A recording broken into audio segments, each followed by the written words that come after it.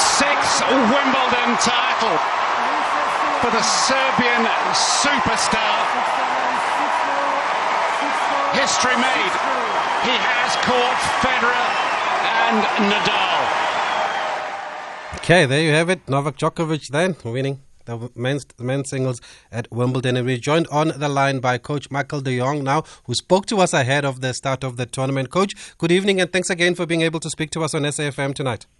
Thanks, Tabisa. Only a pleasure. Thank you. Firstly, just about the standard of tennis at Wimbledon this time around. How was it for you? Yeah, I think it was pretty good. I mean, the ladies' draw was very exciting. It was great to watch. For a change, we actually saw the likes of Ash Barty, world number one, coming through and making it to the final. There's been, several winners in the ladies' tournaments, but this time some of the favourites came through and the quality of the tennis was superb. On the men's side, no surprises. No Djokovic.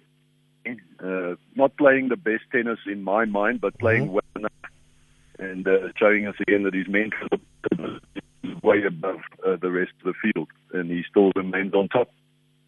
And on that note, Coach, I want to play you a clip of what you said when we spoke to you just ahead of Wimbledon before it started on the 29th or the 28th, before it started. Let's play. Can the coach hear us? Okay, let's play the clip. On Djokovic. Does Novak Djokovic then remain the man to beat because of Federer's injuries and now he hasn't played this year? Undoubtedly. Novak's he's got a great draw. With Nadal not there, the top half is quite soft. There's one or two players up there, the likes of Shapovalov and Cole Schreiber, Lopez. Good players on grass have proven themselves. And then the likes of Rublev and the youngster Yannick Sinner. But I don't see anyone there stepping up, taking charge over Djokovic. So I'd expect him at least to be in the final, and he'll be the odds-on favourite. And that's how it happened, Coach. So well done on calling that on Novak Djokovic. You didn't see anyone beating him. But he also seems like a man driven by the numbers now. He's not shied away from saying he's gunning for as many Grand Slams as possible. He's tied Nadal and Federer with 20 now. What do you make of this confidence? Yeah, absolutely. I think he has the right to be confident. Nadal and Federer have come to the end of their careers. They're not the players that they used to be. And he's just in this perfect position where he's on top of the game, and the youngsters that are coming through probably still need a year or two just to totally mature, to challenge for that top spot. So, people are speculating, can he win 22? Can he win 25? With a mental ability and the drive that he has, who knows? The sky's the limit. And surely we can't bet against him now for winning the calendar slam, because he might even have a point to prove in New York. Yeah, absolutely. And of course, it's the Olympic Games as well. Golden Slam also. The Golden Slam is up for grabs as well. So, you talk about timing is very important in people's careers, and he's just in the perfect spot at the right time to do amazing things. Yeah, and Berrettini, I mean, for you, what impressed you the most with him, for him to go all the way and reach the final? I think you won Queens also, right?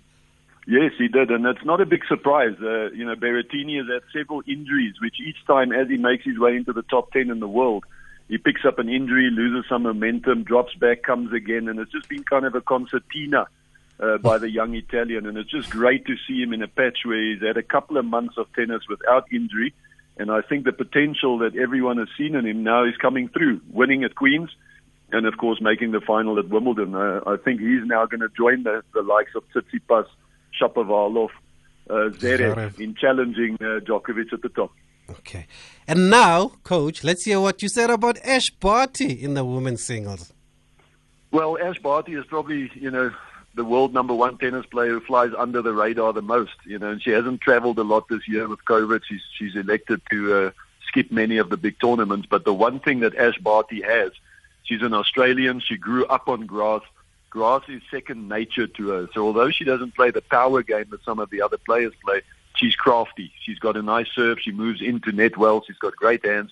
She's going to be a good test for any of the girls that reckon they have a chance of winning. Ash Barty is right up there with the best of them when it comes to the favorites. Oh, another one, Coach, another one. And she won it. She won it. So well done to you. Did she play the way that you expected?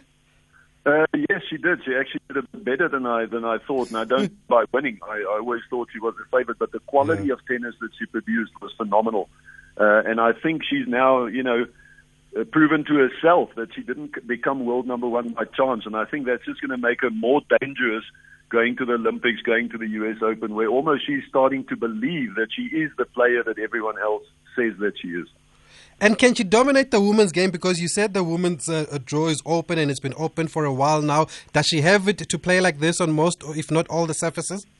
Yes, I think she can dominate, especially at this stage where there are no players coming through. I think when you have someone that is a big hitter, like Serena Williams in that kind of shape that comes through, then Ash Barty will have a tough time. She could be overpowered. But right now, for the next year, 18 months, there's no one who's stepping up there. And I think we'll see Ash Barty contending in every big tournament over the next year.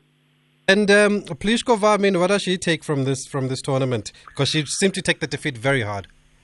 Yeah, look, she's a former world number one, and when she fell off that spot, she kind of disappeared a little bit. So this might be the first step towards rejuvenation. It was a very good Wimbledon first. She played 7 good matches, and that's often a problem for her. She plays 1 or 2 good matches, and then she'll just go. So maybe this is just a sign that she's ready to give it one more run. She's a little bit older.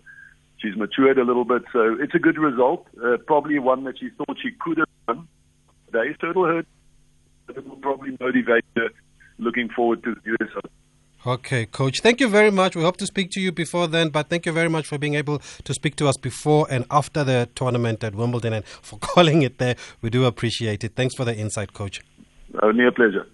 Coach Michael de Jong, who's worked with the legendary Martina Navratilova there. So that's a man that knows exactly what he's talking about. And if you were a betting man and you were listening to our interview before Wimbledon, then you could have made yourself a few bucks.